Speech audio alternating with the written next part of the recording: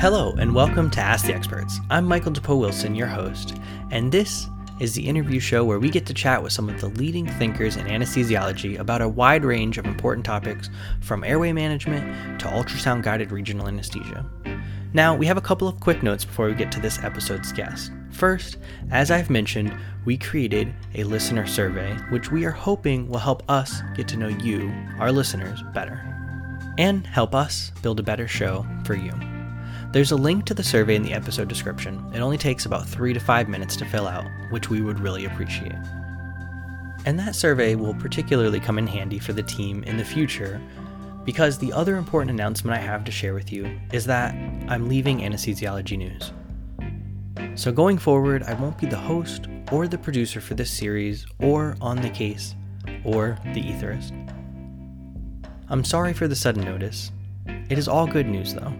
It is just time for me to move on to new endeavors, and I am so excited to see how James Pruden and the rest of the Anesthesiology News Presents team takes this show in a new direction. I have so enjoyed my time working on these podcast series and making what I hope were entertaining and informative shows for all of you. There is no doubt that I will miss getting to continue this work. Now, I am not sure exactly how the series will change after I'm gone, but I know that the team and the new hosts and producers will do an incredible job. In the meantime, there will definitely be an interim period where the team isn't publishing new episodes, so stay tuned to this channel for updates from the new host sometime in the near future. And I will be looking forward, along with all of you, to hear what the show sounds like when it comes back. Now, without further ado, I am happy to introduce our guest for this episode of Ask the Experts, Dr. Rita Agrawal. Dr. Agrawal is a clinical professor of anesthesiology at Stanford University School of Medicine. She is also the past president for the Society of Pediatric Pain Medicine. She has also been a major proponent for legislation to regulate the operator anesthesia model in pediatric dental cases in her state of California, an effort that started in 2015 and continues to this day. And you can find her on Twitter at Rita Agrawal 6. Now, here's my conversation with Dr. Agrawal.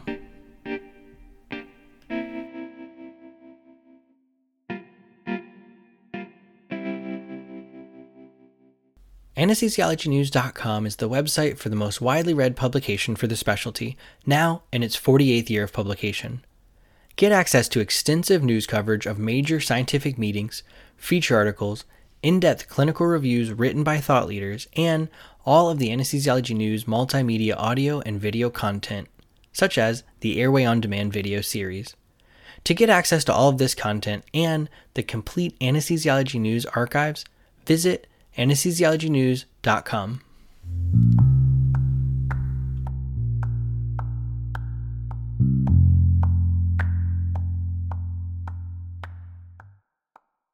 Okay, thank you so much, Dr. Agrawal, for joining us on Ask the Experts. It's a pleasure to have you here. Thank you so much for inviting me. As you know, this is an area I'm really passionate about and really hope that eventually can really make a difference to improve patient care. Great. And, before we get into some questions, I always like to kind of get to know our experts who come on the show a little bit better. So I was hoping you could tell us and the listeners a little bit about yourself, your current role and a little bit about your current professional track right now. Oh, it's been such yeah. So I'm a pediatric anesthesiologist. I did most of my training in Houston, Texas at Baylor College of Medicine. My first job, in fact, was there at Texas Children's. And then I moved to Colorado where I worked for 20 plus years. I was there in charge of pediatric anesthesia education for fellows and residents and anyone else who was coming to the department. And I was also the fellowship director, the pediatric anesthesiology fellowship director. 7 years ago, I moved out to Stanford for, a variety of reasons. Okay. And as a result of that, I sort of got involved in this area that I really had not had any knowledge about, not had any real experience with in the past, and that was the area of dental anesthesia, particularly in physician or in dentist offices. And part of it was really a alignment of various things. And that was, one, I had moved to Stanford, so I'm in California. Two was I had just been elected to be the chair of the American Academy of Pediatrics section on anesthesiology and pain medicine, and happened to be in California. Okay. And so I was initially, and then I had also just joined the California Society of Anesthesiology as part of their communications committee, and had some interest and had written some things and had made myself, I guess, known within that group. And so I think, though, primarily as my role as the AAP, initially the chair, that was really where I sort of got involved with this. And then as a result of being part of the California Society of Anesthesiology, I've stayed involved with it because it was something both groups took on. I see. So Okay. that's a little bit of my background. My primary interest has always been education kind of broadly, and I see this in many ways as an expansion of that, rather than focusing on what a resident learns or what a fellow learns. It's more about what the public learns and what other practitioners and clinicians learn. So I really see that as an expansion of that role. And it's been and I'm so thrilled that you call me an expert, because I truly don't feel like an expert in this field. I feel like there's just, the learning curve is huge and trying Absolutely. to figure out what's going on. You definitely are, and if you didn't feel like it before now, you can say for sure you've been on Ask the Expert, so it's official. I definitely want to get into the details of what you've been working on and a lot of what you were alluding to, but I want to just stop first, because I always ask all of our guests that come on the show, I'm always so interested in how people got into anesthesia when you first knew that you wanted to be an anesthesiologist. So I want to ask you that question before we get into the details. So do you know when you first realized you wanted to go into anesthesia? Yeah. So interestingly, I started medical school. I went to medical school. I knew I wanted to be a doctor probably from about age 10 on. And I knew that I was going to be a neurologist. I went to medical school knowing that that's what I was going to do. And then I did my neurology rotation, and I didn't love it the way I thought I would, partly not because, the people were amazing. The science was amazing. It was so interesting. But I was stunned at how sad. The patients were so sad. They all had these horrible diseases that were either, at the time, especially when I was in medical school, incurable and life-changing. And so I just didn't think I could cope with that. And I spent a little bit of time not really sure what I actually wanted to do. I went to medical school at Baylor, which is a very surgery, or at least at that time was very much a surgery heavy school. And so I thought maybe I would do surgery. And I started off, I matched into a surgery residency. And as I was finishing medical school, I had like one elective left, and someone said, "Oh, you should do anesthesia for your elective. It's a great elective. The last you get one. to do a lot of stuff, and you get to be in the OR, and you get to do a lot of procedures and see a lot of cool things." And I thought, okay, well, that sounds cool. And so that's what I did. And during that entire month, I'm like, wow, I really, really like this. And during my entire first few months of my surgery internship, I kept thinking, gosh, I really liked anesthesia, and I just don't have the passion for surgery that I thought I would. It's not what I want to do, I don't think, with the rest of my life. And so I talked to a few people in anesthesia, kind of just feeling that out, like, is this, what do you think? And everyone was so supportive and so encouraging. And so I was lucky enough to be able to get a position within the anesthesiology department at Baylor as well. And so, that's my story. Yeah, that's great. Yeah, we hear a lot. There's a lot of people that kind of like, it was one of the last things they decided to give a try in med school. It's a great story. The Anesthesiology News e-newsletter is a free resource from the most widely read publication for the specialty. Get the latest clinical news and multimedia content delivered right to your inbox. Go to anesthesiologynews.com/e-news to sign up today.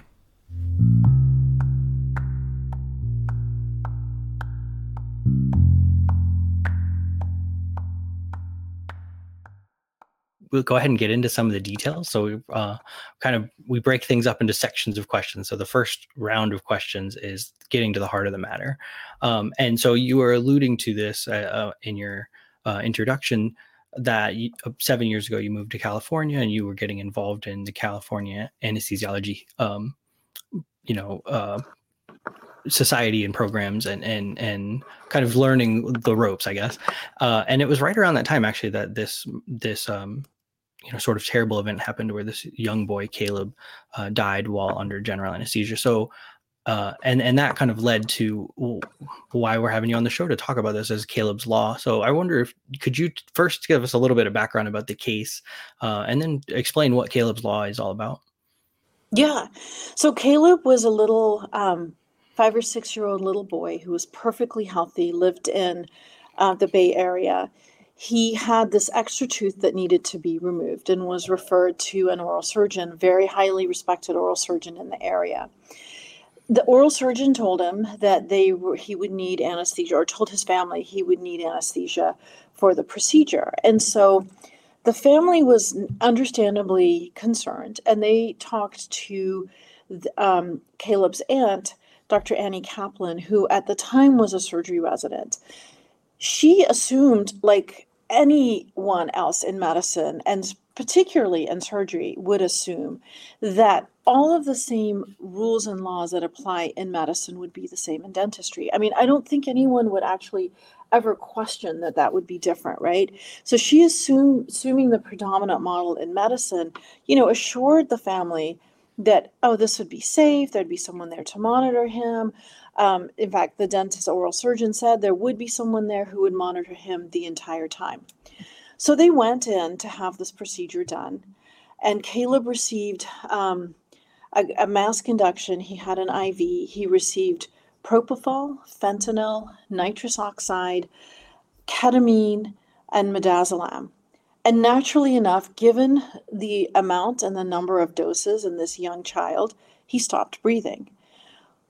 Once he stopped breathing, it appeared from all the medical records that were available that nobody really seemed to know what to do.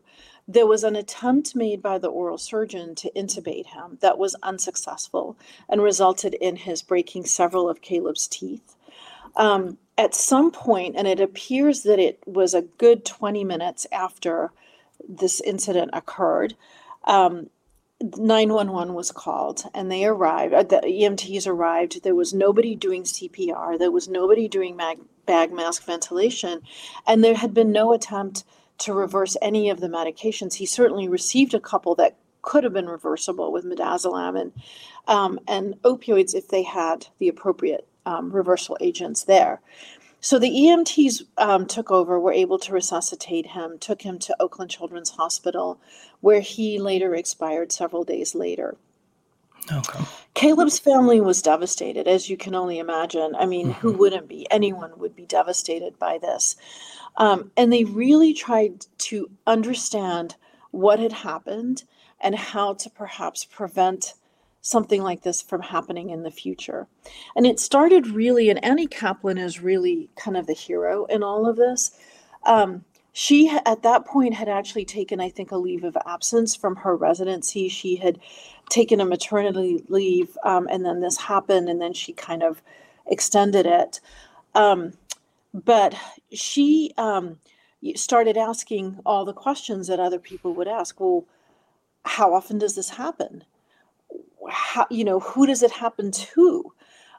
Where are the records for all of these? And none of it was available. I mean, there's just not anything out there on even the basic numbers and even the basic, the basic information that you would want to have. And so going through all of this and realizing how, and you compare that to medicine, where we're so strictly and highly regulated. Everything we do. I mean, we have JCAHO and we have, hospital administrations, and we have, Right, everybody right. looking over our shoulder and making sure we document every single thing.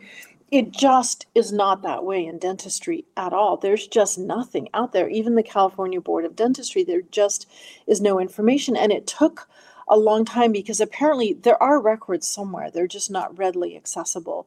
So Okay. it took a while. She was finally able to get some information on all of this, and went to her local I think it was the state senator at the time, and said, we can't, people don't know what's happening. People don't realize what's happening, and we need to do something to change it. And so that led to the first Caleb's Law, which really basically just said that the California Board of Dentistry needs to do a study on pediatric anesthesia in the state of California and come up with some recommendations, which they did. And basically, there was a little bit in there about strengthening some of the monitoring and sedation requirements, but most of it was around they needed to keep better records, they needed to create a database, they needed to further study what was going on and how to make it safer. And this happened actually before I met the team and Dr. Kaplan and got involved with the CSA. So Okay. that first law was passed then. So then the attempt was made to basically pass the second law, which was really codifying all of the things that had been recommended by the California Board of Dentistry to improve sedation in children, particularly younger children. And just to make sure we have the timeline right, so Caleb's Law went into effect. The first law you were talking about went into effect in 2017. And I just want to say for everyone listening, we have Anesthesiology News has been covering this from when it first came out, and over the years as things have been updating.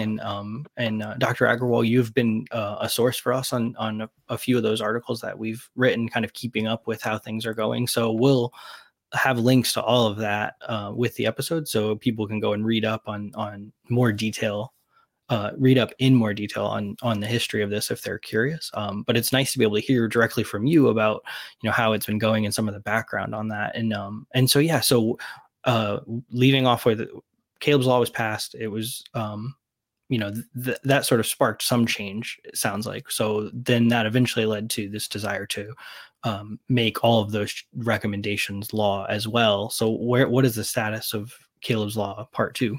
So the issue is that, one, state laws are different for sedation and anesthesia in dentistry in every single state. In every single state, they have different requirements and different standards that are followed. So that's one issue, because it's very difficult to apply things across state lines. And some are much, much laxer than California, and some are stricter, but not many. I think Texas may have actually gotten a little bit stricter lately, but that's because they had a few catastrophes. Okay.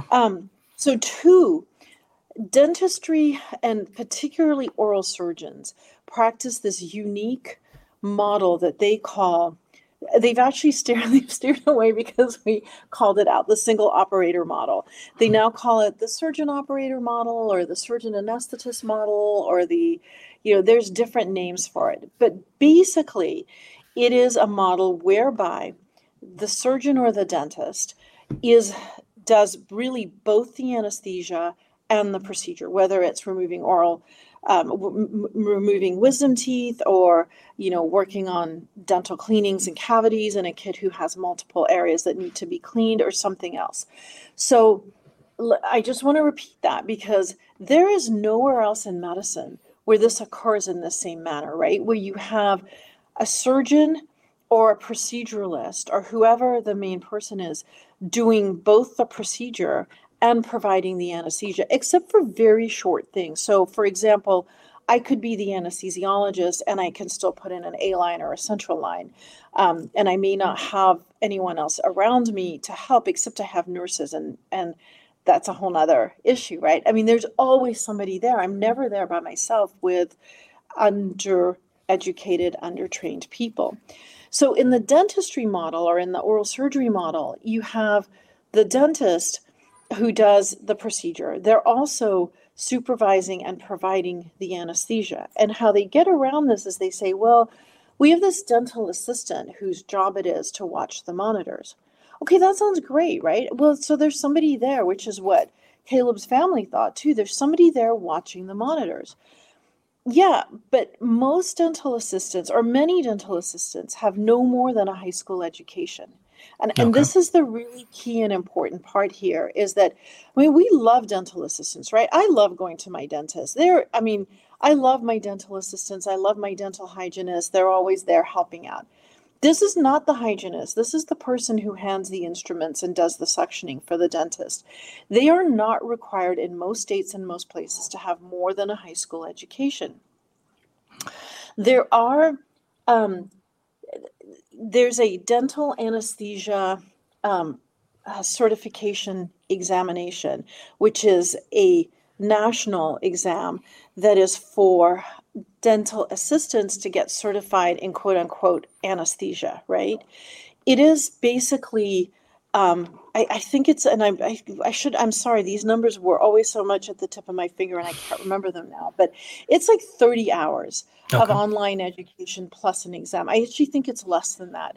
And Okay. it's changed. It used to be 36, but I think it's gone down to 30 hours with an online examination. And So that's you have California, or is that's everywhere? no, this is nationally. Okay. California is better, which Okay. is one of the reasons why our oral surgeons and dentists push so hard to do more. So these people are wonderful dental assistants who are not required to have more than a high school education. And that's not to say, I mean, many of them may, but they're not required to. Can take this exam after 6 months in 6 months practice, and then these number of hours of online education, and then they take an exam and they're certified to be a dental I don't remember what they call a dental anesthesia assistant. That's what they're called. Okay.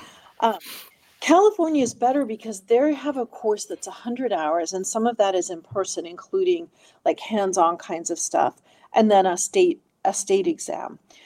So they have a little bit more background and a little bit more education, and then they're considered a dental sedation assistant. So that is the underlying basic problem that we're dealing with. It's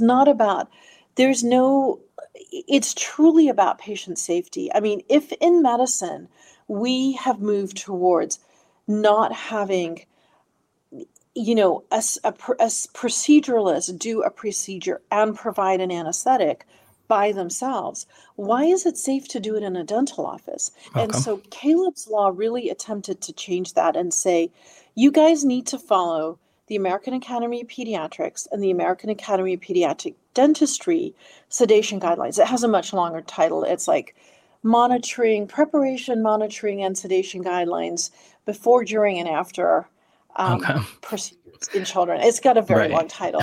Okay.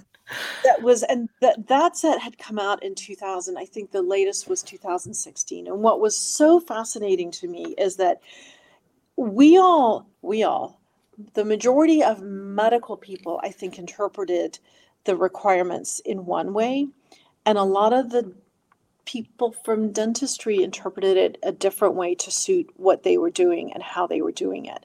Okay. And it was intense and amazing. And we actually had the author of the guidelines, the person who wrote the guidelines way back in 1986 when they first came out, and has written every update since, including the most recent update, sitting in a room with senators being told that he was misinterpreting his own guidelines, that he was misinterpreting them, that because, well, as one of the senators or assembly people put it, well, we get told something by one group of people and we get told something by a different group of people, and well, we don't know. We're not physicians. And they're talking to the author of the guidelines, who is saying moderate, deep deep sedation and general anesthesia require 2 qualified, trained people in the room, one to do the surgery and one to monitor the anesthesia. That person does not have to be an anesthesiologist. No one has said that. They need to be someone who is qualified and trained. It could be another dentist who has credentialing in anesthesia, because dentistry, the Board of Dentistry gives their own anesthesia credentials. It could be in the state of California because CRNAs have independent practice. It could be a CRNA. It could be another physician who has, again, anesthesia credentialing who is there, but it needs to be another person. It could even be a nurse who's credentialed in sedation. So that's what happened to Caleb's Law Part 2. There was a huge amount of pushback, despite the fact that this was just trying to codify the recommendations from the Board of Dentistry. And the primary, as you can imagine, the primary people pushing back against it were the California Association of Oral Maxillofacial Surgeons, the AAOMS, the American Association of Oral Maxillofacial Surgeons, the California Board of Dentists, not the California Board, I'm sorry, the ADA, the American Dentistry Association, the California Dentistry Association. We were somewhat surprised that and there was some hesitation on the part of the California Pediatric Dentistry Association. They didn't actually support the law until pretty much it was too late. There was some hesitation on the part of some of our CRNA colleagues, which was unfortunate because this was really would have been beneficial. It wouldn't have hurt them in any way, and it probably could have been beneficial because it would have offered another place for people to practice. But I think there was just some hesitation on their part, and so it was, the thing that we really came to learn was how incredibly powerful the ADA and the AAOMS are. Because they created enough doubt and created enough concern in the minds of lawmakers that they didn't want to pass. They did pass another law, which was okay, except that it didn't require that additional second person. It strengthens some of the requirements for sedation, including requiring people who are taking care of children under 7 to be PALS certified, and that there be at least 2 PALS certified people in the room when a child was being sedated. It definitely, it's sort of more in a mushy fashion asked for better data collection and data keeping and information gathering. The AAOMS then created this thing that they modeled on the anesthesia information, on our QI, the big QI project, the AIMS project that we have through anesthesiology. But I can't get into it because I'm not a dentist, so I can't see what it is. It's very voluntary. It's very voluntary. That's a big starting issue, and there's no real guarantee. I don't know that there are dentists that have the kinds of skills and kinds of interests that many in anesthesiology did, who set up some of these big adverse event databases to try and really gather data and improve patient care and patient outcome. So that's where we are. We have this law. Now, this law was supposed to go into effect this year, 2022. The problem is now, so what happened? So Caleb's Law didn't pass. The second part didn't pass. Right. So the AAP immediately went back and said, well, they are referencing these AAPD sedation guidelines, and they are misinterpreting them. And the way they've twisted the words to the lawmakers, it's difficult to convince them that they're wrong. So let's just go back and change the guidelines. And so, for the AAP, everything moves at snail's pace, but oh my God, they got this through really fast. So 2019, a new set of guidelines came out that very clearly spells out that for deep sedation or general anesthesia, there has to be 2 qualified people in the room. One is the surgeon. One can be the surgeon. It doesn't have to be the surgeon, but one is the surgeon or the proceduralist performing the procedure. But another person has to be there who has the skills to help rescue a child if they get into trouble. And so now this law that they passed no longer follows the AAP guidelines. And so there's just a lot of discussion around how to implement the new aspects of the law.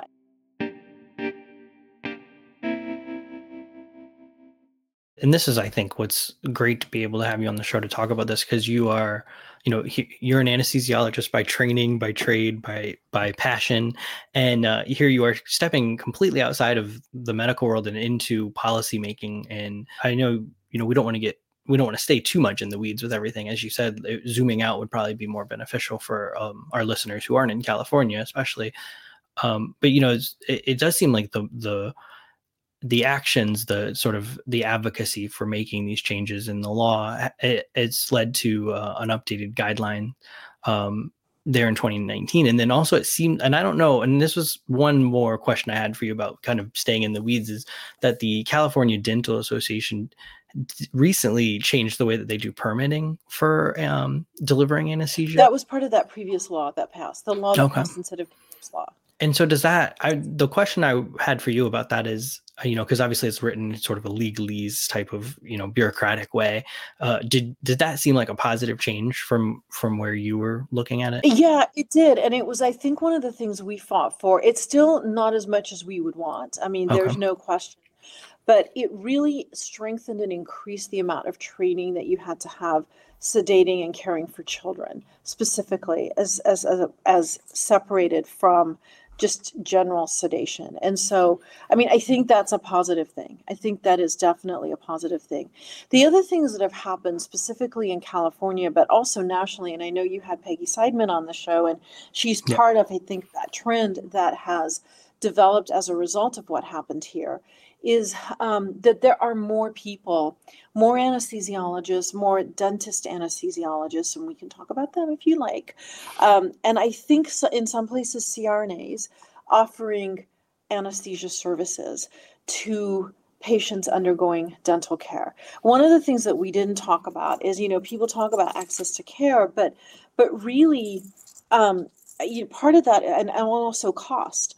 Well, for a lot of oral surgeons and dentists who are providing their own anesthesia, the anesthesia and sedation costs were often more than the dental work that they were doing. And so there's a huge cost incentive there too. Now, the access to care, and the reason I don't argue it, is because if you don't have people out there who are willing to care for your patients, then that is a problem. And the one other thing I just want to mention really quickly is, since one of the things that was both in Caleb's law and is in the current law and is part of the California Board of Dentistry's requirements, is improved data management, data keeping. Right.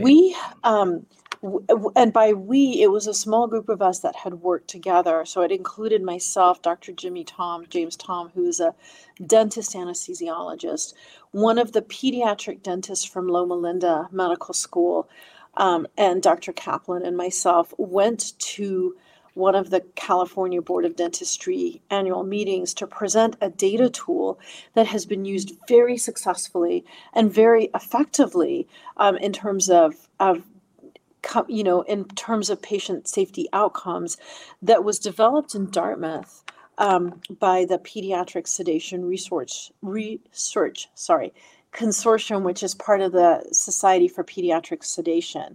So this is a completely, non-involved, not objective group. It has nothing to do with California. There's no, it's not specifically anesthesiologists. The Pediatric Sedation Group, has many, many physicians from all different specialties and some dentists who are part of that group. They collect data on every single sedation that they do. It's a very quick, simple, easy tool that just, you click some boxes. They had developed a mock-up that we could use. We presented it, and basically it was pushed aside in favor of the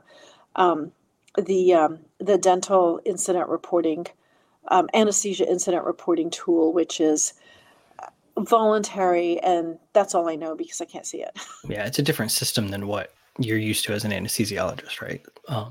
So it's great to hear all this. I think one question that a lot of our listeners are probably wondering, especially those who aren't in California or in one of these states that's maybe trying to make changes, is what can an anesthesiologist do to maybe help out in this situation? How can someone get involved to either provide some of that care that needs to be provided, or maybe help to change local dentist offices to ensure that they're providing this care? So the first thing is to find out what your state requirements are, what your state laws are, who can get permitted to give anesthesia, but through the state board of dentistry within that state. The first thing is just to know what your local your local practice environment is. The second thing is, if you find it outrageous, if you first of all, they use a lot of different terminology, they use a lot of different words, they throw things at you. So when they kept talking to me about dental assistants and dental anesthesia assistants, I guess in my own brain, I sort of thought these were people who had at least, maybe not full nurse, training that a nurse would have, but something equivalent, something closer to what they have than what they actually do, right? So understanding those, I think, nuances is really important. If you're a person who has time and energy and interest, the best place to get involved is with your state societies, whether it's your state medical society or your state anesthesiology society. Again, depending on the priorities for your state anesthesiology society, they may or may not, this may or may not be something that they're interested in.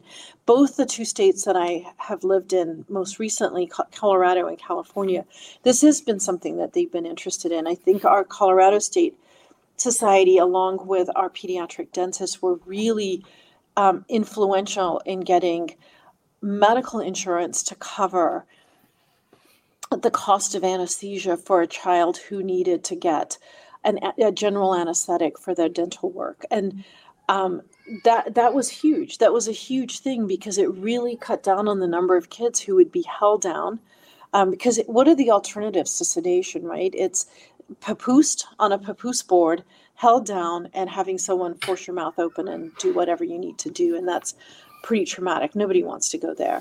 No. The other thing is to work with it. So, and if advocacy and getting involved is not either your interest or your passion, or you don't have time, you may have interest, but there's so many things I have interest in, but not enough time, Sure. is not something you have the time or the interest to do, then you could definitely consider, looking within your group to see if there are things that you can provide to help increase the number of patients that maybe would be eligible to get an anesthetic within your institution.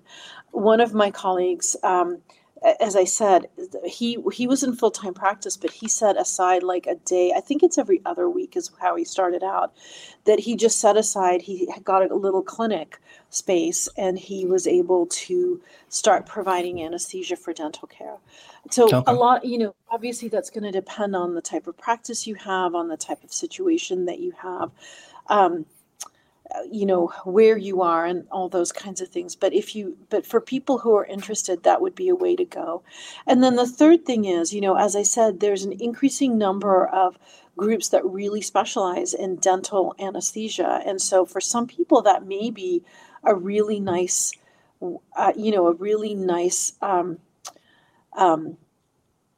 kind of group to work with. And so looking into one of those groups is also, and they're all over. It's not just, there's the one that Dr. Seidman works with, I think started in Ohio, but has spread. There's another one out of Florida that started in Florida, but has spread and is now providing anesthesia, kind of still mostly in the South. There's a group in Oregon that just does dental anesthesia. There are groups kind of all over. Yeah. So looking into those and maybe figuring out how to support those people if that's appropriate is a way to go. Yeah. And I mean, I think like the to sum it all up, there's opportunity and there's need, and it's very likely that there is a state level or even something local that you can get involved in if this is something you're interested in and you want to help out in your local community. Obviously, everything that you've been working on in California is it's great to make that progress. It is specific to your state, unfortunately. So some of those changes will have to spill over. But yeah, no. But a lot of the changes do spill over, and that's the thing, is California is a big enough state that we create we create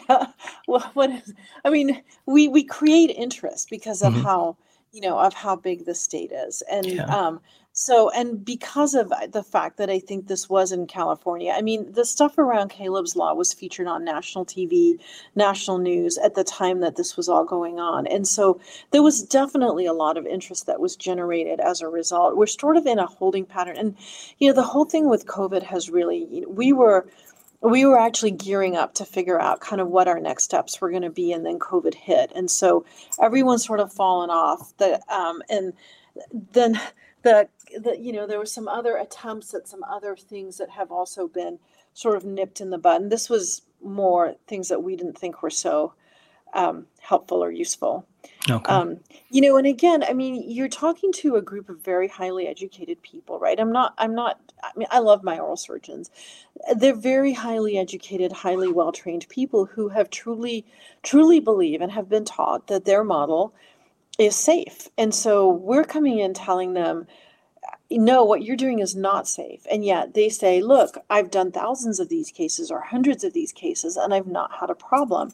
And it's like, yeah, but that's kind of how anesthesia was initially. I mean, Right. you do 100 anesthetics before you have a bad outcome. And we all have to move and progress. And so, yeah. So anyway, those are the things that people can do is either more at the state level, look at ways to try and improve what's happening within their own communities, or look within their own practice environment, or consider creating a new practice opportunity to do this. Yeah, and then just also kind of follow the story with Caleb's Law Part 2, or what comes next for you guys in the efforts in California. Well, that's great. Thank you so much for being on the show, and thank you so much for the wealth of information that you were able to pass on to us. And we will definitely stay tuned to the progress and everything that you're working on in the future.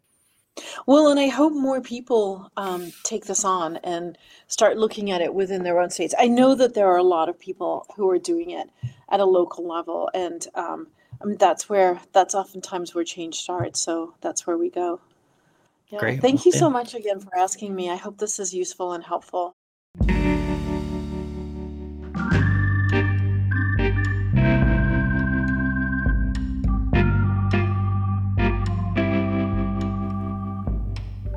Thank you so much to Dr. Agarwal for being our guest here on Ask the Experts. And thank you to all of you for joining us and for joining me for my final episode as the host of the Anesthesiology News Presents channel. Please remember to take that listener survey, as it will come in handy for the new producer of the show in the near future. And while you wait for the series to return, please check out our other shows on this channel, The Etherist and On the Case. And if you are interested in keeping up with me as I move on to new projects, you can find me on Twitter at MikeEditsPain. And as always, thank you for listening.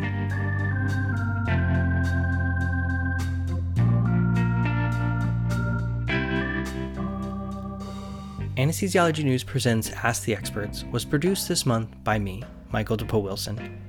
It was edited by Ken Christensen. Music for this episode comes from Blue Dot Studios. Our editorial director is James Pruden.